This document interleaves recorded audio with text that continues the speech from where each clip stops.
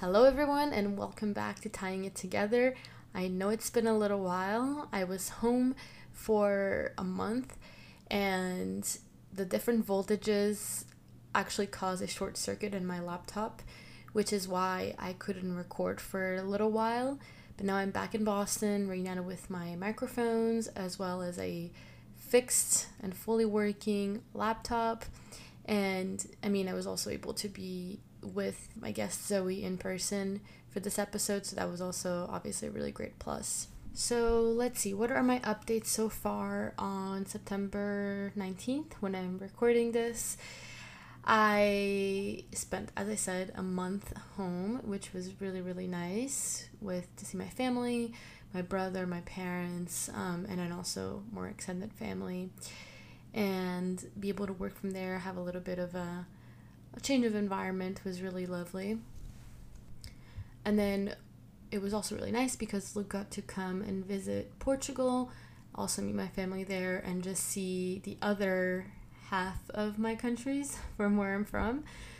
And then when we came back to Boston, we moved into our new apartment, which we've been loving. It has been a process. It has been very chaotic, but it's been very fun, and we can't wait to see what's in store.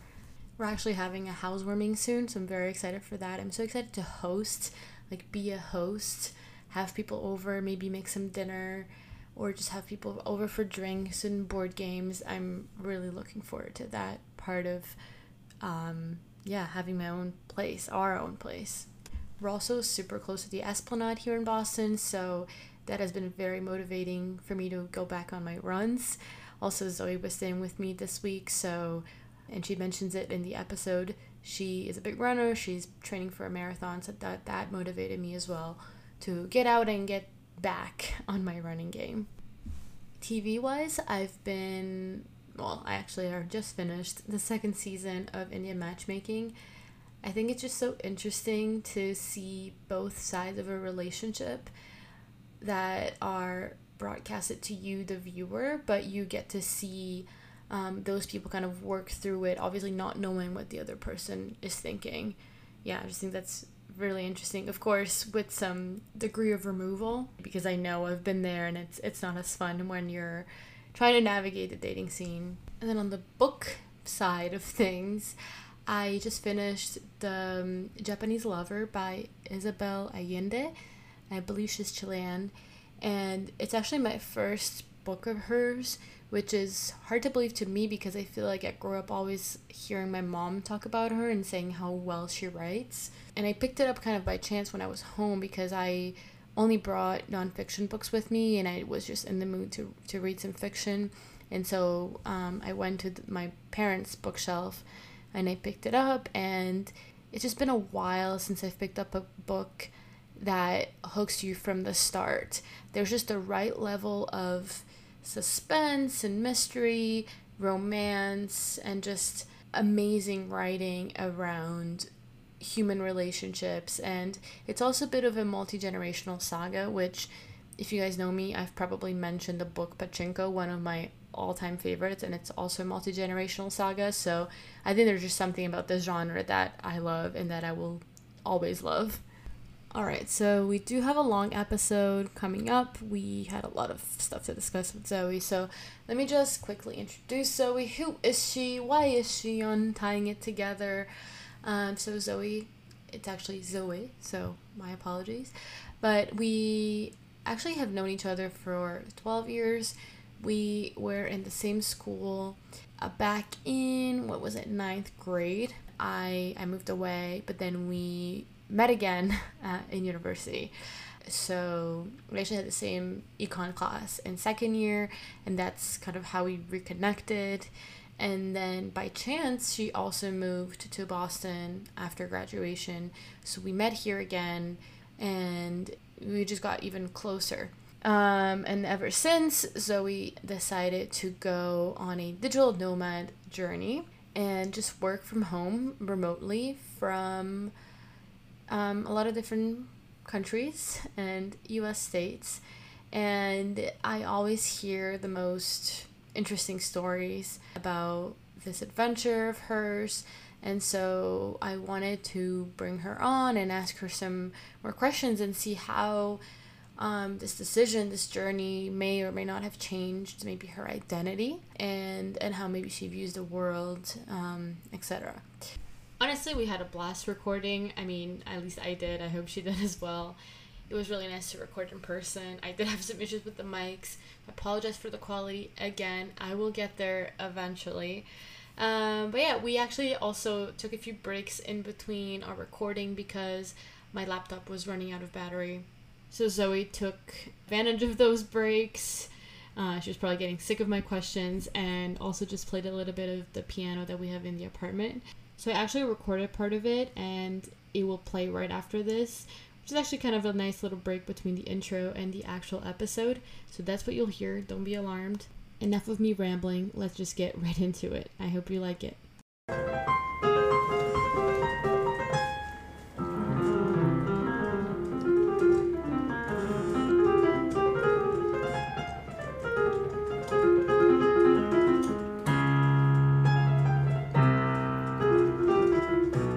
Before we started, we honestly, I think I've been on, an hour trying to figure this out. And I don't know if I have, but you know what? We're here with our tea. Zoe's got her little guilty pleasure, which he'll mention, and we're ready to roll. My guilty pleasure is in this U of T beautiful mug. That's my guilty pleasure. This lovely voice you've been hearing is my lovely friend Zoe, actually. Yes, we go way back. We go way back. She's always bullied me, if you were wondering. And should I tell the story of how we met? Yeah. Yeah. The real story, the real story. The real story. Yeah, so, 9th grade, just moved to this new school, just, trying my best to fit in, and moved from DC to Ottawa, and first day of school, and, walking down the stairs, and I get pushed from behind, literally fall flat on my face, stitches, go to the hospital. Guess who was the person who pushed me? No, kidding. She always tells this story without a fail. Exactly, this is what she tells people. And most times they believe it, which I don't know what I should make of that. So, yes, it's actually the opposite. She's the bully. For sure. Just so it's for people clear. Who don't know, yeah. Just so it's clear.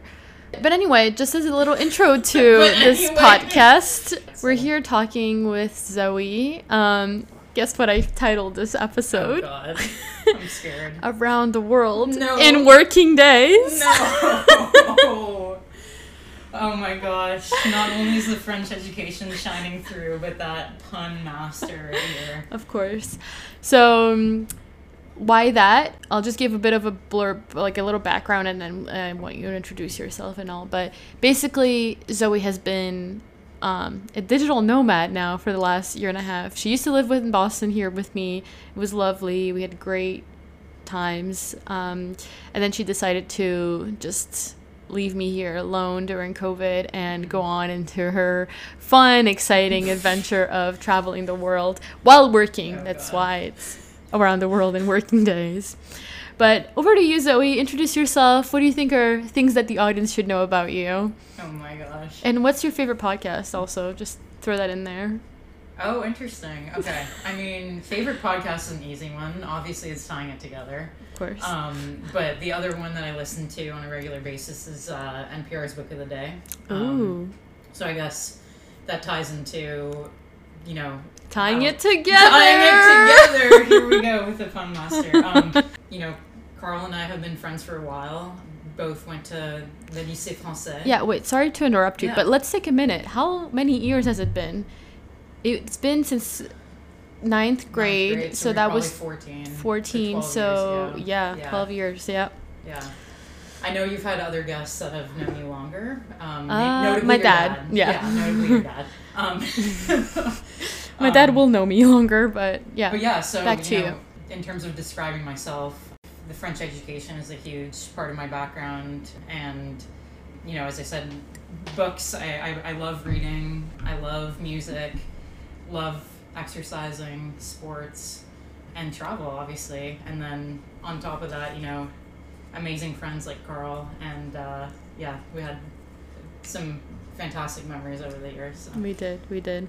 And I've always honestly looked up to Zoe because no, you are. I mean, no, not to get all. No, you are. You're very hardworking. You're very passionate about the things that you love, and that's what I look for in friends because I want to be uplifted by the people that I hang out with, and you're one such person. Well, the feeling is 100% mutual, if not like again. I feel like most people already know Carlotta as a person, but I feel like when you hang out with her, your coolness level just goes up by 1,000,000, you know? There's nothing like hanging out with someone who wears olive green so well, and who rocks it, you know? And then just makes you feel like an amazing person. So those are truly rare pearls, as we say. That was the translation from French. I don't think it's like an expression in English, but I kind of like it. You just made it, honestly. Exactly. Thank you. And the feeling is mutual, by the way. I really want to get into the meat of the episode because I feel like there's so much that we have to talk about here. I guess first, let's just really quickly give the audience a sense of what your job is, what you do, and maybe just like a quick overview of what your day looks like, just to give them a sense of like just how busy you are and how intense your job is. Yeah, so I'm a software engineer. Self-taught, by the way. No, I mean with a lot of help from amazing mentors, and day-to-day really varies, but a lot of the time, I guess an ideal day is probably in the morning spent in meetings, project management, you know, scope it for people. Shout out to Jira, scoping tickets, and then the afternoons are really spent heads down, developing, you know, for full stack features. So again, like how I explain it to my grandparents is when you log onto a website, there are a bunch of things that you interact with. So I do that kind of work, but I also do work in the back end as well.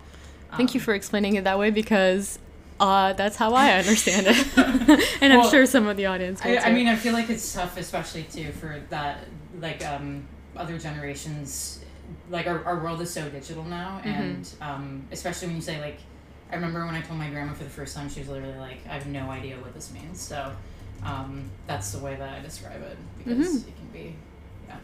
Great. And then, so back in, when was it that you decided to embark on this journey? Yeah, so I lived in Boston with my mom since 2018. And my mom was moving back to Canada, and that kind of forced me to take a decision as to whether I was going to stay in Boston or, you know, move someplace else to stay put, or really travel around and not have a fixed domicile. So yeah, that it was kind of, you know, 2021, let's say in like June, that decision was really made. And it rocked my world.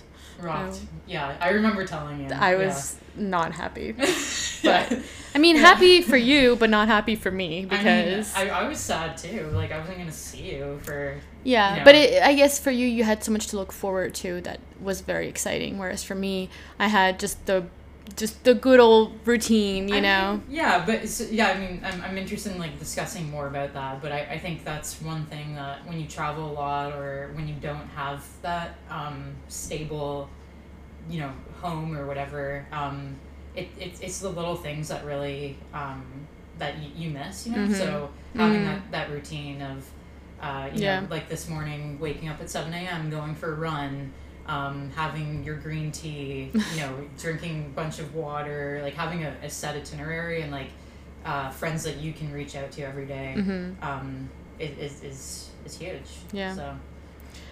And then just again, some more background, then we'll get into the discussion. But just give our audience a bit of an overview of what places you went to, an average of how long you stayed in each place, and then if you've had a favorite place so far. Yeah, for sure. I started off in Idaho for about a month and a half, right on the border with Wyoming, so near Grand Teton National Park and like Jackson Hole for skiing aficionados. And then headed to Las Cruces, New Mexico for about 3 weeks. So that's close to like El Paso, Texas, Ciudad Juarez in Mexico, and White Sands National Park.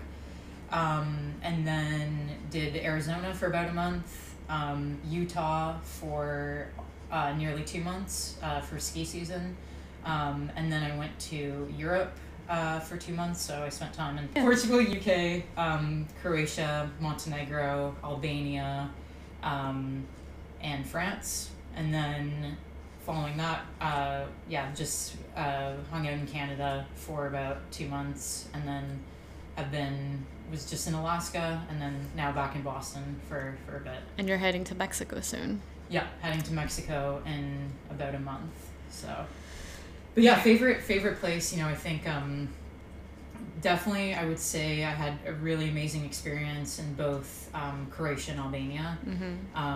The biggest surprise, I guess, was the time difference, where I think I'm speaking to a lot of people.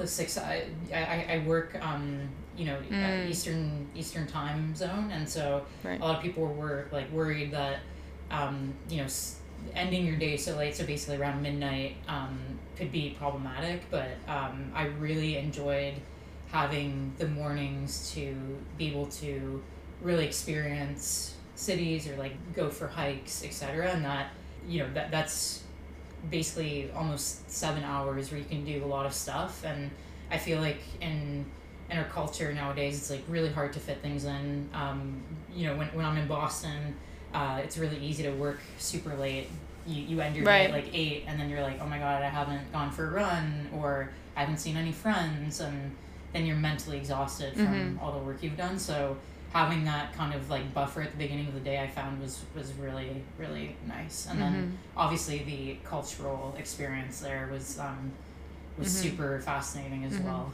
I find it interesting that you point out, I guess, the benefit in terms of work, because obviously you were working this entire time. Actually, my next question was going to be, out of the 1.5 years that you've done so far, how many days did you actually take off, if you have any idea, just to give a sense of that? But just really quickly, again, I was expecting your answer to be more about like, oh, I went this place and I saw, I saw an elephant for the first time and that was really cool. Yeah. So it's, again, I think it really shows your personality, how hardworking you are. But we'll get to more of the work things. But how many days did you take off in a 1.5 years? Do you know? Do you have any? I don't know so I know definitely since the beginning of 2022, I've taken 22 days off. Okay. So that's basically 4 weeks. Okay. Okay.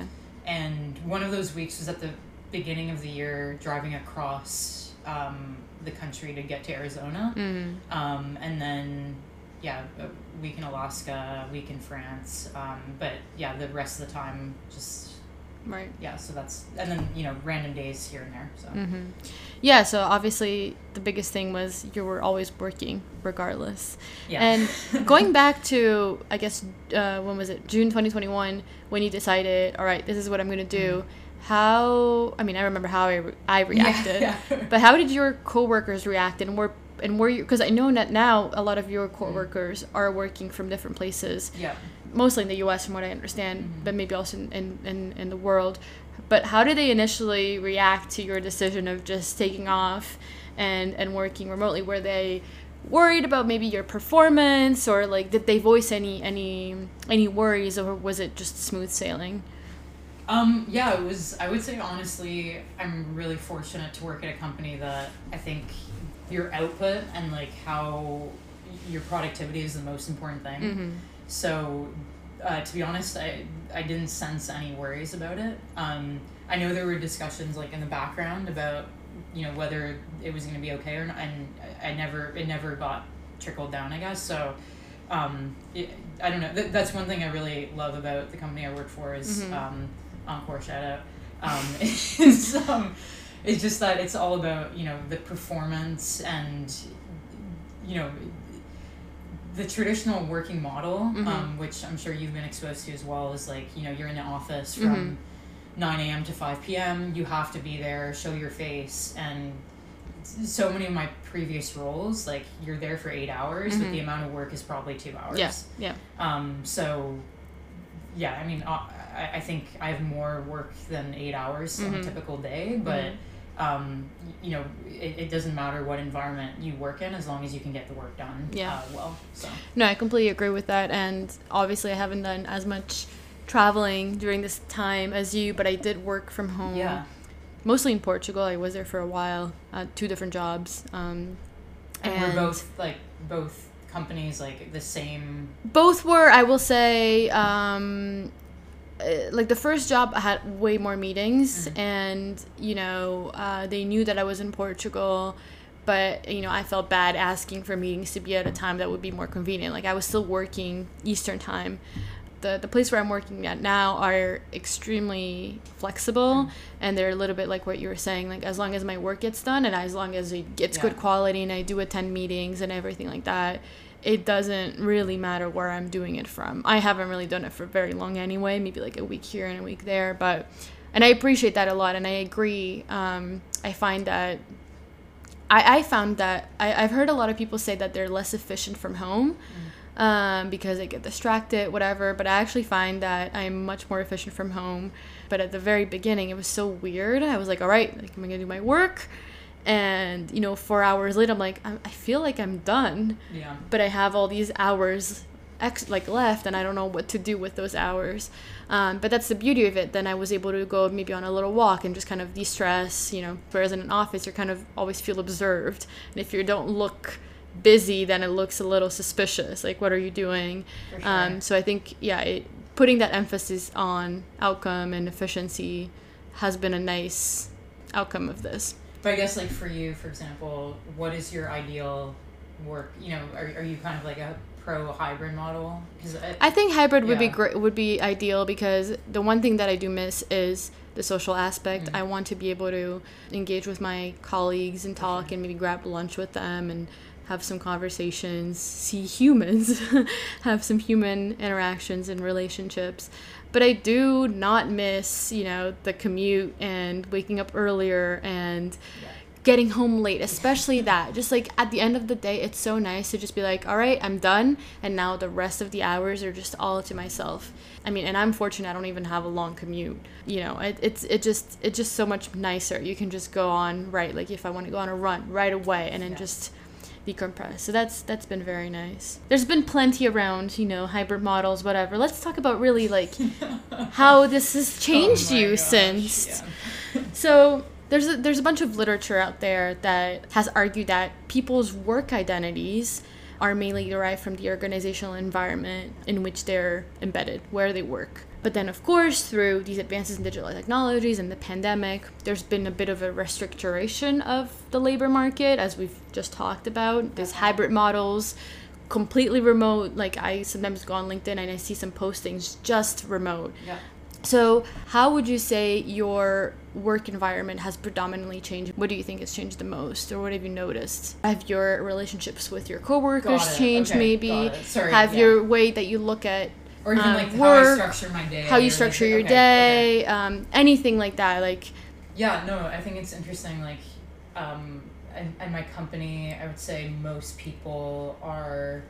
We're getting to a place where most people are working remotely, and so I think one of the big things with me traveling now, I think I realize that working remotely can be like kind of not isolating, but it's hard to feel a part of a company. So I think one thing for sure is like setting up in terms of my day-to-day structure and my relationships with my coworkers, setting up more like one-on-ones with people that if we were in an office, like we would probably talk to each other on a frequent basis, but now it's like allocated time to have discussions with coworkers about like work or other aspects of life that are not necessarily there. And then in terms of like my structure, I think that I'm much more like now the type of person, as I was saying before, like in the mornings or whatever, I really take time to do things for myself, which I think prior was, it was always hard to fit in. And that includes like lunch breaks, like going for a run or, grabbing lunch or something like that. Like I wasn't the type of person prior to COVID that would kind of take that time and do things on my own. It sounds like you're almost more intentional about your your social relationships at work, and you make more of a, not that you didn't, but you make more of an active effort to make sure you have some time to catch up with everyone, whether it's work or not. I think that's very, very important. And again, as I said, that's the biggest thing that I miss, is just that social component. Like now it's just meetings, and I feel like on Zoom meetings, once they're over, it's, that's it. They just disappear from your screen, and you don't get that extra 5 minutes, which we were complaining on the way back home a little bit, that like, it just always runs over, and sometimes it's annoying, but at the same time, it's nice. It's a warm feeling of like, wow, I'm connecting with someone on a deeper level than just, oh, here are the deliverables, and here's the schedule, whatever. Yeah, I would say it's really hard. I think like once you meet people in person, even if it's just, and we were talking about that, but even if you just meet someone once, it can really change a lot about how your relationship builds. But I definitely feel fortunate that I don't know, for me, like I'm a software engineer, but I think at the end of the day, like the most important thing when you're working in a company is like the people around you. And so I really feel lucky that I've built like with people who I have never met before. Like I consider some of them like my friends, you know. Sorry, met in person, obviously. But so it's definitely, I feel like it's a really tricky balance. I completely agree with all your points. And do you feel like, I guess, this change that you've observed has translated into what you do outside of work too, with maybe new people that you meet, or with family, or even current friends? And if so, how? Yeah, I think that's actually a really interesting question, because I distinctly remember it was probably in like right when I graduated, and I think I was like complaining to my aunt or something that, friendships are really hard to maintain, and you really have to put in a lot of work, and I was feeling like very overwhelmed. And I remember my aunt saying like, it's like a garden. Like if you consider a friendship like a plant, you really need to water the plant like frequently. And I think COVID, one of the things that taught me is just the importance of really like strong friendships that you try to maintain. So on that point, I'm not the best texter, as you know, and I think most people know, but I am definitely intentional in terms of reaching out and saying, let's set up a time to catch up. And I feel like a 3-hour catch up is always going to be better than like, how are you doing? ? Like, I am good, and you? What is new? Like, I'm sorry, I'm making that sound like super robotic, but I just, for sure, like, it's really interesting that you brought that question up. But I feel like I definitely have started more and more making a concerted effort to maintain relationships with people that I see once a year, for example. No, yeah, for sure. And honestly, I agree too. You're not getting that much value for how much effort you have to put in to like go back and forth on a texting conversation, when you could just have a really solid, even 1 hour call, and just really get it all out there, and then it just feels so good. You feel like you're really actually connected. I mean, you see the facial expressions of the people. Like it's very different. Yeah, and I think phone calls over, I used to hate talking on the phone, and I still don't love it, but I think that obviously like video calls are important, but it just, even if you're really struggling like day to day, and I always try to be there for my friends, and if someone reaches out, like the first thing I'll do is I'll try to call them. You're not going to text like, hey, like my life is horrible right now. Like, it's not something you're going to text, like, how are you doing? Actually, I'm really doing horribly, and I need support. Like, it's only going to come out if you see that person, like whether it's on video or in person. And I think you're able to recognize when that person can like, and open up, I think. No, I agree. So we talked about, and it's actually funny because you basically just addressed the question that Charlotte asked you at dinner today about like, do you find it difficult staying in contact with friends now that you're traveling around the world in different time zones and all? And I will say, I feel like, it sucks that I don't get to see you every week like we used to, but I feel like we're just as good or even better in terms of like communicating and staying in touch and knowing what we're up to. I also am really glad you have an Instagram so I can look at what you're doing and see the beautiful pictures. I mean, Alaska was beautiful. I wanted to ask you about the flip side of that, which is, obviously you do travel. You've traveled a lot with like company, for example, you recently went to Croatia with your brother. Yeah. And you meet up with friends and whatnot, but you do spend some of that time alone. Definitely. So I wanted to ask you for you to speak about loneliness as a digital nomad and how you've dealt with that, how it's probably different, I would assume, from just being lonely, or maybe it's not lonely but just more alone in a city that's familiar to you, and how you've dealt with it, if you've even encountered, and just any of your reflections on that. I would say that I am, again, I think if most people know me, I'm an introvert, and so I actually really like being alone, and I think that that's really not the case for most people. So when I was traveling, I never felt lonely. When I was traveling alone, I never felt lonely. I think that the amount of mental stimulation that you get from visiting new cultures or hiking, or for me, that never translated into loneliness, and I think it's a lot of excitement. So I apologize in advance that this might not be the most interesting answer to your question, but I think it's your answer.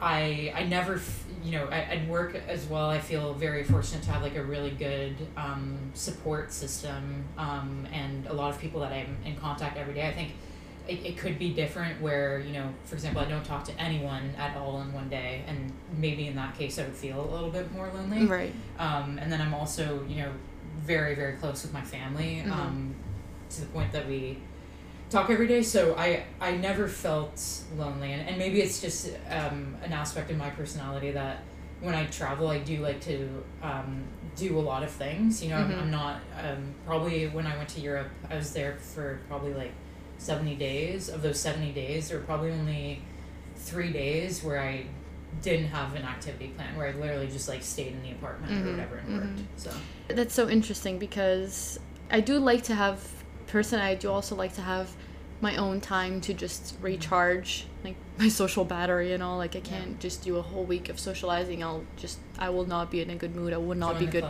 patient. But what I found, and I've never done solo travel. Did you ever do solo travel before this?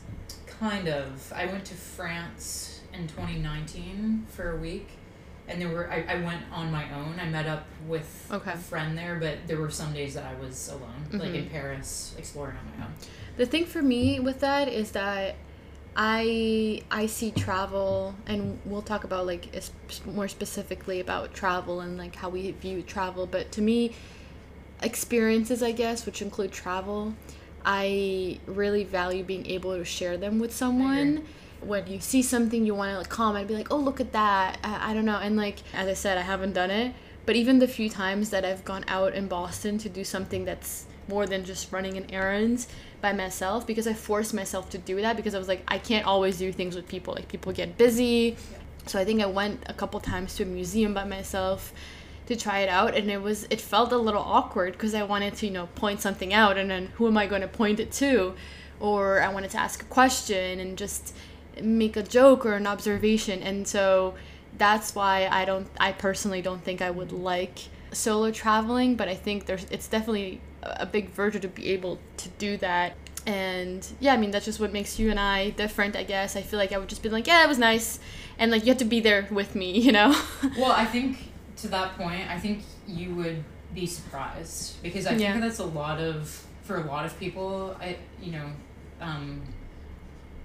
kind of, not a fear, but maybe, and as you said, going to the museum alone, or getting used to doing some activities alone. I completely agree that I think life in general is not about being alone. There's such a social, innate like social aspect that we need to fulfill, and I think what I would tell people is, for me, traveling, the two things that I didn't like doing alone were eating at a restaurant alone. I find that the way that I grew up having, and we talked about this yesterday as well, but eating food is such a social thing that I personally I think when I went to Europe, I went to a restaurant twice alone. Because for me, those are like really special experiences, and I don't really necessarily want to spend money on something that I can't like share. But on the other end, hiking or going to a museum, I get enough joy out of seeing something that I love, and not necessarily and not needing the I don't need to share it with someone. I just enjoy it for what it is, I guess. And I think you would sorry, all that to say, I think you would surprise yourself. Like I feel like even if you did like a little weekend trip, like you would probably love it, honestly. No, I see the idea of it is very appealing. Just like, wow, it's just so relaxing. I can do as you were saying, just pursue whatever I love and just get joy from all these activities. I think it's really nice. It's probably just, that first jump, that first step. Yeah, it's like jumping into a cold pool or like the ocean in September where it's freezing cold, but then it's one of the best things you can do for your body. So did you find that, because you made a point about how you grew up, even eating was a very social activity. You always had dinner together with your family, and you mostly lived with roommates all of college, right? And then you grew up with obviously your family, and then you lived with your mom here in Boston. So I guess the question how I was thinking about it is, these are the first few times that you were really, I guess, like living alone in a different place as well, and adjusting to a new routine, all of these things. Did you find that coming back now to a more, I guess, stable, because you went home for a couple months, did you find that some of your habits or some of your likes or just routines or little things that you usually do changed because of this year and a half? I would say it's it's very hard actually living alone and then coming back to an environment where you have to live with people and like the expectations and the cleanliness, I guess. I did live alone for 1 year when I lived in Quebec City. Right. And I love that as well. But yeah, I guess I don't know if anything specifically changed. You just notice little things more, maybe? Yeah, little things, or, I noticed, for example, that keep my room very messy. I mean, I already knew that about myself, but when I go home and I look at my brother's room, it's always, spick and span, like, oh man, this is not good. Yeah. But other than that, I don't think there's anything.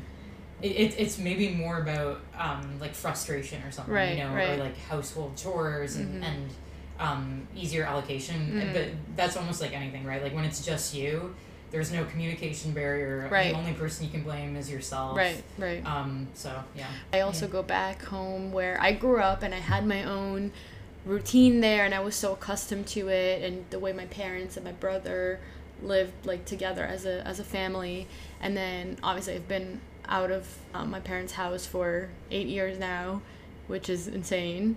But then I always go back, and the moment I get back in there, I'm like reintroduced and kind of automatically revert back to that. But then each time I've changed a little bit, each year I change a little bit, or because I've lived alone or with roommates, and I've studied since, like little things about me, about my identity have changed. And I noticed that when I go back to like a familiar place, how differently I feel, I guess, in that very familiar place. And I remember, wow, like I used to, keep my room very dirty. Yeah. And now, because I had to live with people that were not my family, that would not give me a green pass, I come back and I notice, I'm like, I mean, my parents still think I'm very messy, but like, I feel like I'm much better. Little things like that, like you just notice. And I think sometimes it's so minimal, but I think it's so cool to notice your changes and your evolution, I guess, in that way. I think that's a really interesting point. I think for me, having lived with my mom, best mom ever, shout out. I love her too. Oh my gosh, my adoptive mom, basically. She's the best. But having lived with my mom, it's a really different evolution, I would say, where I don't feel as though the evolution was really, obviously things happen in my life, and I lived through different experiences and traveling and things like that, but I feel like, to be honest, more of the evolution occurs with like the relationship with my parents, for example, or the relationship with my brothers. Not as much, I think, in my habits day to day at home. And I think also I was like at home during COVID. Same thing. Like I definitely I remember. I guess I don't dwell in the past a lot. I think I remember. Now that I'm probing those, I'm activating my neural network. But neuroscience, exactly. My memory engrams. I remember, in high school, like everything. I was so disciplined. I would like do like 50 push-ups every morning, sit-ups, things. But I hadn't thought of that until just now, I definitely have changed in some habits, but I guess like on a day-to-day basis, it's really more about how I interact with my parents. Yeah, no, I get that. I feel like, I guess, what maybe I didn't explain very well is, sorry, I think, no, that's really fine. I think, I notice those little things because they surprise me more. And they're just kind of surprise me all out of nowhere a little bit because they're not as important in my day-to-day.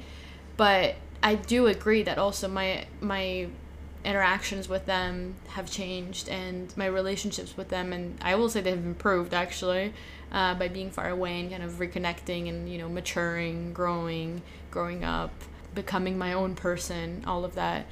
But I focus more on these little things about your environment, just like, the constant, and then you go and you change, like, just like this year, right? You went and you saw all these countries, and then you probably come back and you're like, you notice the little things that you'd never noticed before.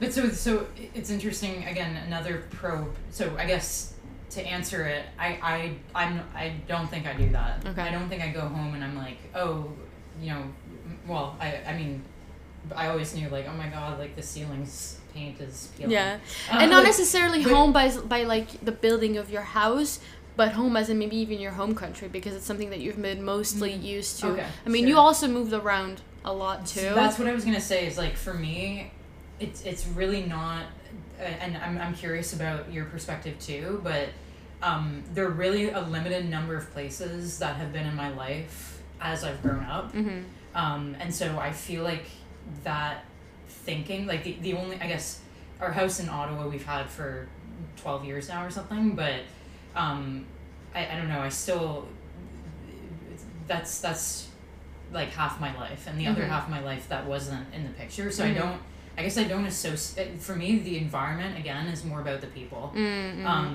less about like the physical space that I'm in. Like, obviously you'll notice when you travel and you come back to Canada and you're like, oh my god, Tim Hortons, or like, maple syrup, or whatever, but like, or that metro, or like this place is gone, but I don't know, maybe it's just you're more thoughtful about those things than I am, but for me it's really more about, well, as you were saying, kind of like the constants in my life, which has been my family. So yeah, no, that's interesting. And I guess, like, beyond, like, your home and your, like, immediate environment, I guess, one thing that I personally, I feel like sometimes I start making connections with, again, beyond my family, is I feel like the more I've traveled and the more I've seen, the more I find similarities between places. And that's probably just, like, pure, like, that's what the human brain does, like, it tries to find, again, like, similarities, connections. It expands, and I think that's also the beauty of, like, traveling as well, is just kind of what you mentioned, is that is literally your mind being exposed to new things, and the way that your mind processes new things is it tries to anchor in things that you've already seen before, right, yeah, exactly. So, but those are new connections that, anyway, getting scientific here, but those are new connections that your brain makes, and that's extremely healthy for you and your brain, is that openness to new experiences. And I don't know, I find it so indicative of your personality, of how thoughtful you are on this topic, because I don't think when I travel I think about that, but it's 100% sure that it happens, but until you raise it now, I don't think I have never made that connection. That's so it's so interesting that, just again, that's why I have this podcast. Sort of relatedly, I wanted to touch on the topic. Wait, did you know Dave Chang, the chef? No. Oh, okay. I from Momofuku. No, okay. Momofuku. No, I don't think I. Okay. No, I'm not. Well, he recently he has a podcast as well. Okay. He mostly talks about, I'll have to check it out. like, food, or he has like chefs on it, but they don't only talk about food. They also talk about just ideas, thoughts. Cool. Okay. And sometimes he rambles a little bit, but I mean, I listened to a few of his episodes. Well, anyway, I ramble all the time, so apologies, listeners. But one of his episodes, somewhat recently, it was a few months ago now, but it was about like how you travel, how that kind of changes as you travel more, and what you look for in your travel. What does that even mean to you? Like, what do you seek to do, and what do you... And one of his points that he was trying to make was, now, especially, again, as we mentioned before, with, you know, this digital world where you're so connected, you can look at pictures of the Colosseum from every angle if you want, from all the way in Iowa. And there's, like, you know, Instagram, all these social media platforms, and there's all these guides online that you can and YouTube videos. There's so much, and you could quite literally travel the world without leaving your living room, whatever. Especially if you have like an Oculus or something like that. Right, exactly. And so I've personally found that sometimes when I overplan and I over-research a place and then I go there, I kind of get let down a little bit, actually, because I feel like I'm following these like check boxes. And so I've a little bit more recently just I make a rough plan of what I'm going to do, and then I try to more consciously just like experience the place as it is and experience its culture in whatever way I can. And, you know, if I don't see the top 10 sites, then so be it. I'll have seen something else. I'll have a more unique experience. Right, exactly. And I think that what you're doing is a good way to actually get to know a place, because you get to spend more time, and not only spend more time, but kind of immerse yourself in that culture. But yeah, I just wanted to know from your perspective how you see that. Has it changed since you started? What kind of mentality do you go in with? And just what are your thoughts? Yeah, I think I definitely want to listen to that podcast episode. It's interesting because I think more and more, starting probably when I traveled in 2018 with Charlotte, you realize that travel is a lot about people, I think, and that's probably the most authentic experience you can have, is experiencing another culture. So the best trips that I've done, I tell everyone, is Rwanda. I went for a month, and Lebanon when I went for 2 weeks, because I really felt immersed in the culture, making really solid friends in that period of time, because and that to me is what I seek in travel, is establishing like connections, even if there are people never. For example, in Albania, I was staying at this woman's apartment, and one night she knocked on my door, and her whole family was having dinner there, and they invited me to eat dinner with them. And that's like again, this is not. It's unfortunate that social media portrays it's always like top 10 most beautiful places you have to visit in Albania, like, because yes, those places are absolutely beautiful, but I'm gonna sound like such a cheese person, but the most beautiful thing is actually, oh my god, like I sat in hyperbole. I sat down for dinner with people who literally didn't speak English, but they invited me into their home, invited me to eat the food their traditional food, and that's not an experience that's like, I'm Instagramming this, like, because it doesn't look beautiful. Like, it's like a rundown shack or something. But that connection with other people is so, that's what I seek in travel. Right. Yeah. I don't know if that answers your question. No, it does. Okay. Yeah, for sure. And what about yourself? Like, what would you say is your? So I guess on TL, like, Too Long Don't Read, is for me the two major things are the people and the food. People and the food. I think food is a big one. I recently went to Istanbul with my brother. You know, there were some things that I wanted to see, but I didn't set too many expectations, whether high or low, whatever it was. I was just like, I'm just going to go. I'm going to enjoy the time with my brother. We're going to bond. We're going to see a new place, and it's going to be great. And, like, there are a couple things that I was like, if I hopefully get to see that would be great. If not, it's fine. And, you know, especially me as food, I'm like, oh, like, where can I get the best kebab? Where can I get the best pide? All these things, you know? And we just stumble upon, I guess, like the equivalent of what, like a diner or like a family restaurant, like a local family restaurant. And it looked so, like, the people looked so happy and so unassuming, okay. And like it looked good. It looked like, you know, like a very solid like neighborhood place, not lots of tourists just like, you know, lining up outside. And we're like, hey, we're hungry, like it's lunchtime, might as well just go here. And those kinds of experiences, I feel like, especially when you get to do that again as a tourist in a short trip, when you are kind of on a tourist itinerary, is so rewarding. Like, this is so cool, like I had more of an authentic experience. Yeah, no, it's interesting because I feel like we both touched on the concept of like authenticity. Yeah. And just going back to your other point where now we live in a world where you can, you know, quote unquote travel to anywhere from your phone.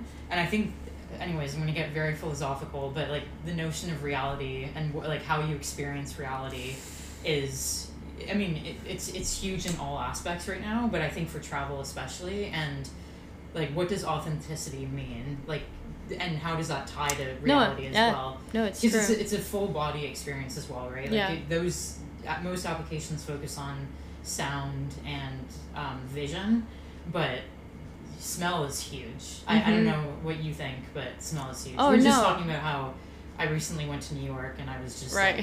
Like, no, smell is huge. Sounds to me are huge. That's a huge thing for me. Like, it just sets the scene. Something that Luke does actually, which I really like and I should do, is sometimes in certain settings he'll just take out his phone and just take a voice like recording of the place, like, and then he'll name it like when we went to Miami, took a recording of like, I like that a lot. And then it's just like that moment in time, and it's kind of that unique moment, and you can listen, I guess, kind of like the podcast in a way. But yeah, I mean, yeah, exactly, authenticity. I think in a way we both touched on a little bit about travel is so subjective.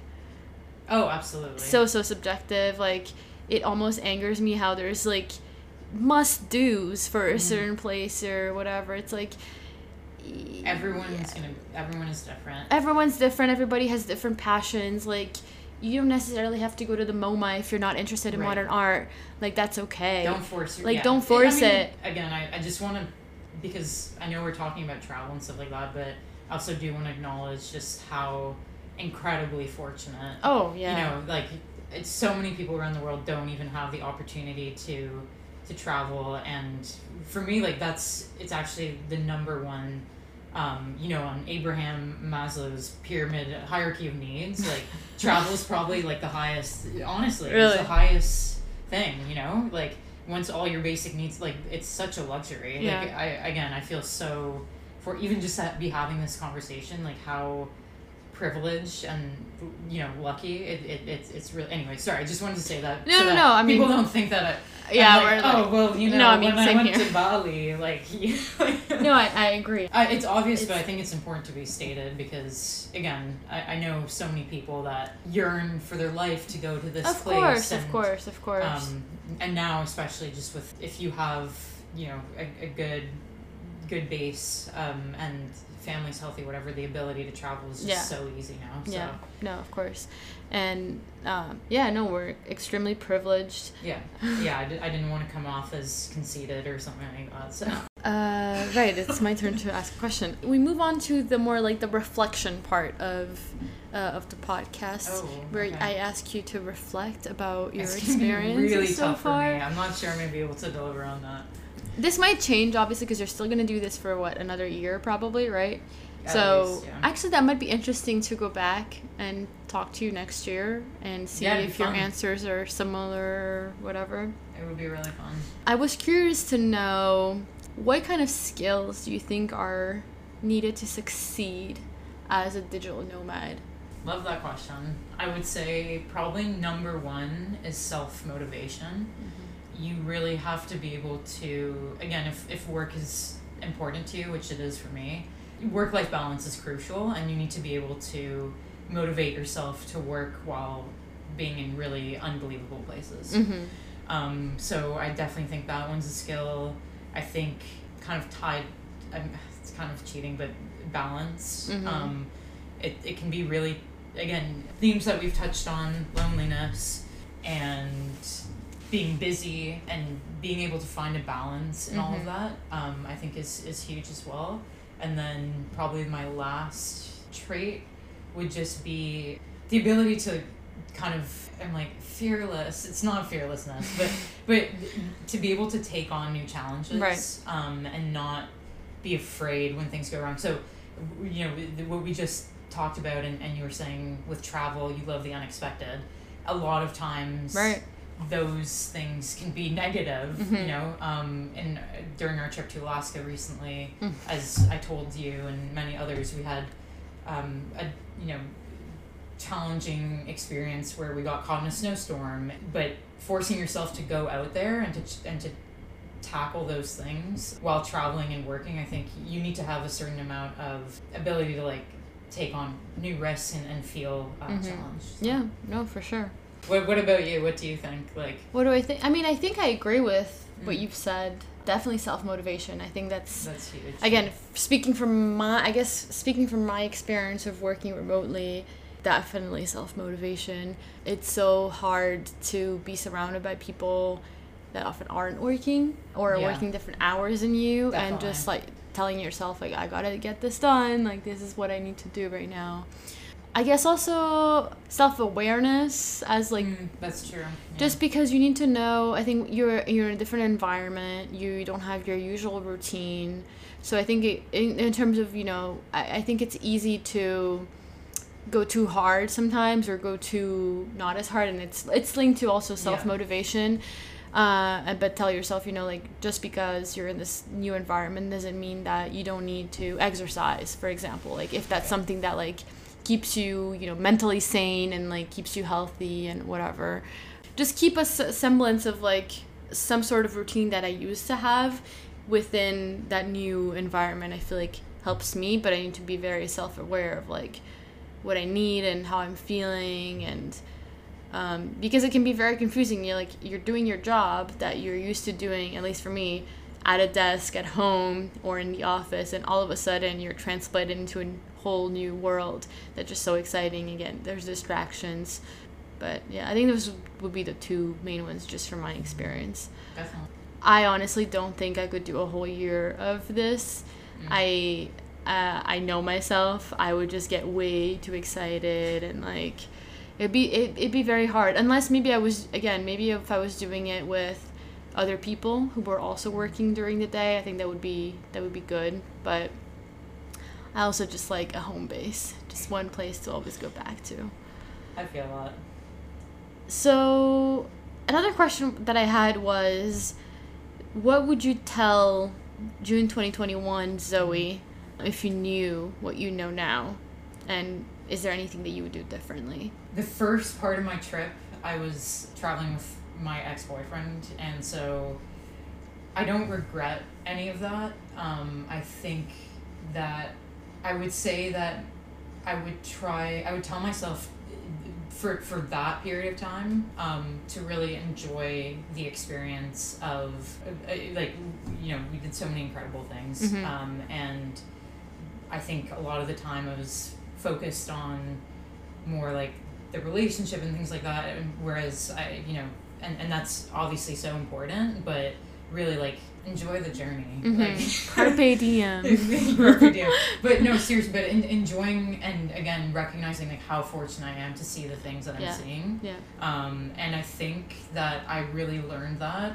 So when I traveled to Europe and when I traveled to Alaska, most recently, I think my trip to Alaska was so incredible because I really felt so in the moment, and so even when things went wrong, the car, like, we got a flat tire, I got pulled over, I didn't get a ticket, we got a warning, but just things like that where things don't go as planned, and it's so easy to get anxious and worried about, and just for me as a person, I feel like on some things, like, I worry about it and I shouldn't, and I would, I think the most concise after that rambling section is just worry less and enjoy the journey. Yeah, I like that a lot.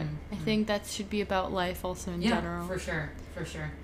What are you most looking forward to in this upcoming year of this journey? Is there anything specifically, or maybe just an idea or something that you want to explore, or I don't know? This podcast. Well, you'll be back in a year. I was super excited. No. So I guess I'll separate into 3 things. Places I'm excited to go, and then life events I'm excited for, and then personal things. So on the first one, again, I might not be answering your question, but I'm so excited for my upcoming trip to Mexico with my really good friend Phil, who is Mexican-Canadian, and experiencing a completely new city that I've never been to, and just trying to speak Spanish, getting back into that flow, which is going to be a disaster zone for me, but again, a challenge in that sense. Life events, like one of my really good friends is getting married, and it's going to be the first wedding that I go to. That's one of my really close friends, and I'm just so thrilled to be a part of that and to celebrate that. And I'm sure as the months go by, again, like really exciting things are going to happen. And then personally, I'm just really looking forward to grow as a person. I mentioned, speaking Spanish and being exposed to a new language. I think it's a huge one for me. Continuing to run. I'm running the marathon in Toronto. Whoop, whoop. And it's just been so awesome to see progress. And more like athletic endeavors, not really, just continuing to work at it and try new things. Yoga, we talk, and yoga, I think. Stretching. Yes, stretching. Important. It's if you're listening to this, go stretch. Go stretch. Stretch while you're listening to this. But as it's fitting that I'm ending that, I guess, in those things, because you always want to stretch after your workout, everyone. This is true. But just the importance of stretching, especially for recovery. And Carl was laughing at me this morning because I can't really sit on my heels, and it was weird, guys. But she was hovering. I was like, "What's wrong?" What's wrong?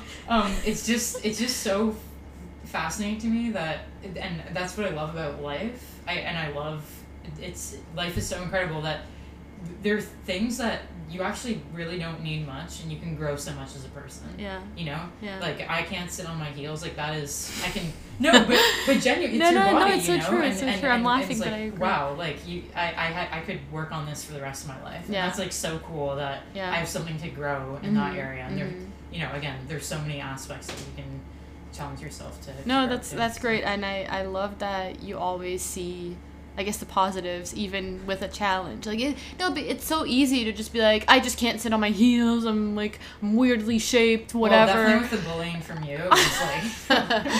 But it's great to move forward and look up and look to the future. That's look to the future. Exactly. There's so much good coming, and you've already learned so much from your past and your present, and can only imagine how much more.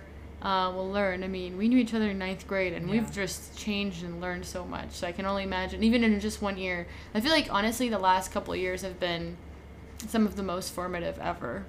You were reading that book, right? The 20s? Yes. The Defining Decade. I think I've already plugged it in a past episode, but I'm going to recommend it again to everybody. It's so good. It's so true. And, these are your years to do these kinds of things, and to be a little reckless, and to have fun. Not that she didn't mean that. She didn't mean that. I promise.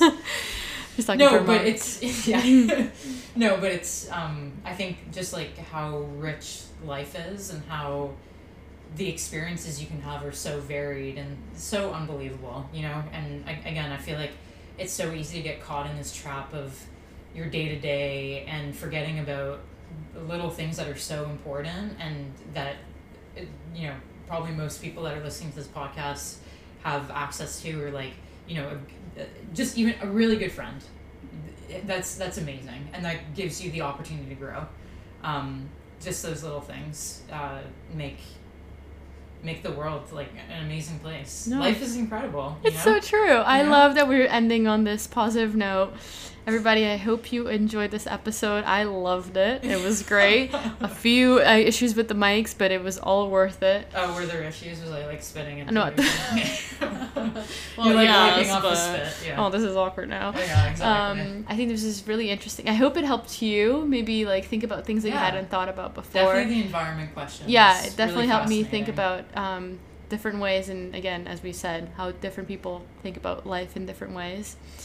And I'm excited for when we come back in hopefully a year and see where you're at and how life is going and what your plans are. And a huge shout out to Carlota for being just, again, you know, incredible friend for the past 12 years, and just feel so blessed to be on this podcast. No, and thank you, Zoe, for coming on and agreeing to my bullying. Yeah, exactly. to come on and sit here for like to almost 3 hours. No, it's great. It's great. What else am I gonna do? This is true. I mean, she is trapped in my apartment right now, so exactly. How am I gonna escape? This was the only way. Thanks again, Carl. Thank you. Aww. Mic drop. Love it.